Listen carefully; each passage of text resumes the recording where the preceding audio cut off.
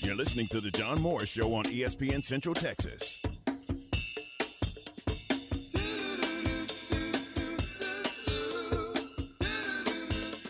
It's time for our weekly check on Baylor softball. Here's Associate Head Coach Britni Sneed Newman with the voice of the Bears. Back with us, John Morris Show continues, and we're pleased to welcome in Baylor softball Associate Head Coach, pitching coach, Britni Newman. Welcome to you. And the big question is, are you stepping away from practice to talk to us, or what's going on right now? Hey, John. Yes, actually, I am stepping away. I'm out of the wind currently because it is very windy outside. So yes, I hope you can hear me okay. Yes, sounds good. And yes, it is very windy. And help me with the wind. If you were playing today, is the wind blowing in? Is that right? So there's a good thing about Getterman Stadium as a pitcher. It's a pitcher's park, right? Because the wind most likely is always blowing some form from the south. Right. It's blowing in, whether it's southeast, southwest, but it's blowing in. So, yes, it's a good day for a pitcher today. Gotcha. Opposite for baseball because they face the other way. When it's blowing in, good for pitchers, and softball means the wind's blowing out at Baylor Ballpark. That's right. Yeah, but that was partly, that was intentional, right, when Getterman Stadium was built? Well, yes, I would think so. Yeah. We love that part of the pitcher's game. I tell the recruits that all the time. When you come in here, you've got a pitcher's ballpark. There you go. That's a good recruiting pitch, and it's absolutely true also. Hey, the Kansas series this past weekend, tough one-run loss on Friday, but then you bounced back to take what turned out to be both ends of a doubleheader on Saturday. That was a nice bounce back to take 2 out of 3 games in that series. It was a bounce back. We needed to take that series. We needed to sweep them, but we definitely needed to take the series. And so, we got it together.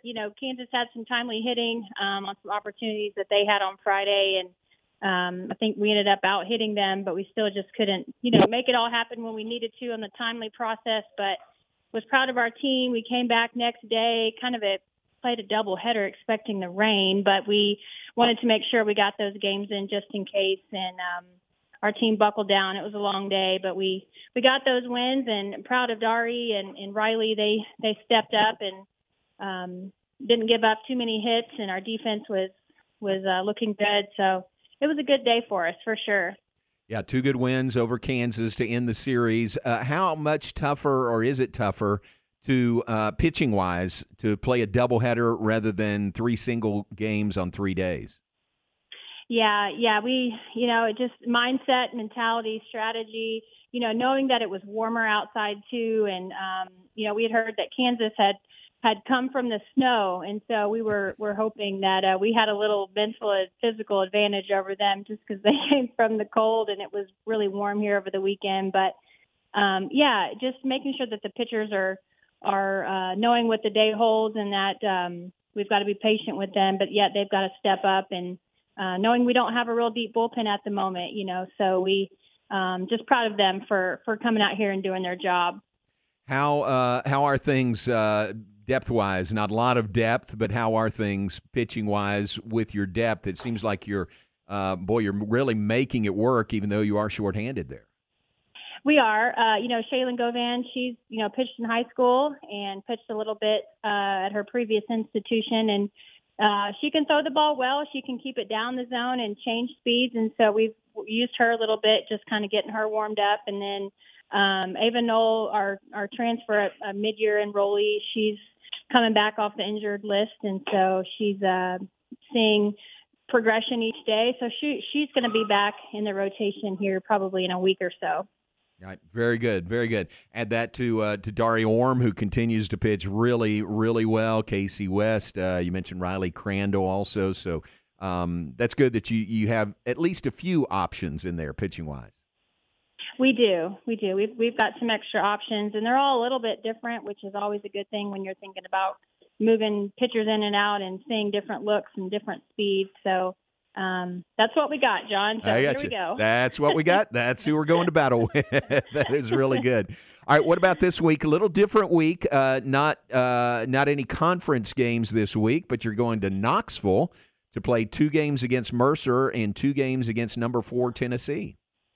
Yeah, Tennessee is playing really well right now, but we can't overlook Mercer. So we've got to, like any other game, got to take it one day at a time. We have Mercer first on Thursday. We play a doubleheader, and then we play Tennessee that evening on Thursday. And Tennessee, they're clicking on all cylinders right now. They did come off of some losses against A&M over the weekend, but it'll be good to jump out of the Big 12 just and face a, SEC opponent. And, but we feel ready. We've faced a lot of really good teams this year, pitching and hitting. And so, looking at their offense, they're good, but they aren't anything different than we've seen as far as talent and ability and big swings. And so we're excited about that challenge. And then same thing from the offense. We've faced a lot of really good pitchers this year with our tough schedule. And so our offense shouldn't be surprised as far as seeing something they hadn't seen. So,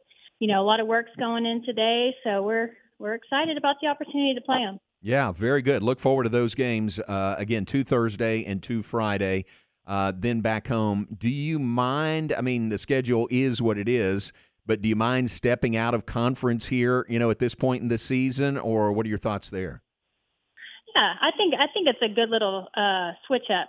I think we played such a good pre-conference tough schedule, and then to jump right into the Big 12, we feel prepared and ready. And so I think, just thinking of building momentum and moving forward to our goal, and that's, Big 12 championship, postseason, NCAAs, World Series. In order to get there, we have to continue to build our schedule like Coach Moore always does. And so I think getting us the opportunity to play against another top 4 ranked opponent team this weekend is just a part of our goal that we're trying to keep going and doing and winning. Yeah, and does nothing but help your RPI, right? Playing top teams like Tennessee. That's right, and that's what's important is RPI and winning and setting ourselves up for a good postseason selection. Very good. Look forward to that.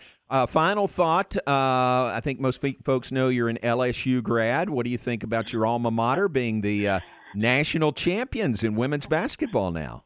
Yes, that was exciting.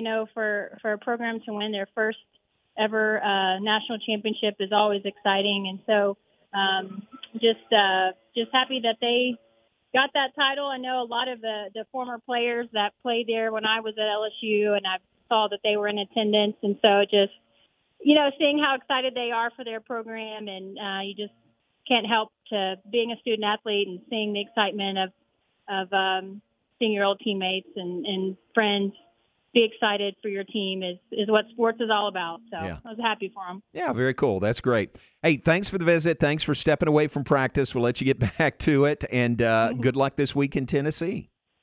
Thank you, John. Appreciate it. All right, Britt, thanks very much. Britni Newman, Baylor Associate Head Coach, pitching coach for Baylor softball, number 21 in the nation this week, playing, again, really, really well.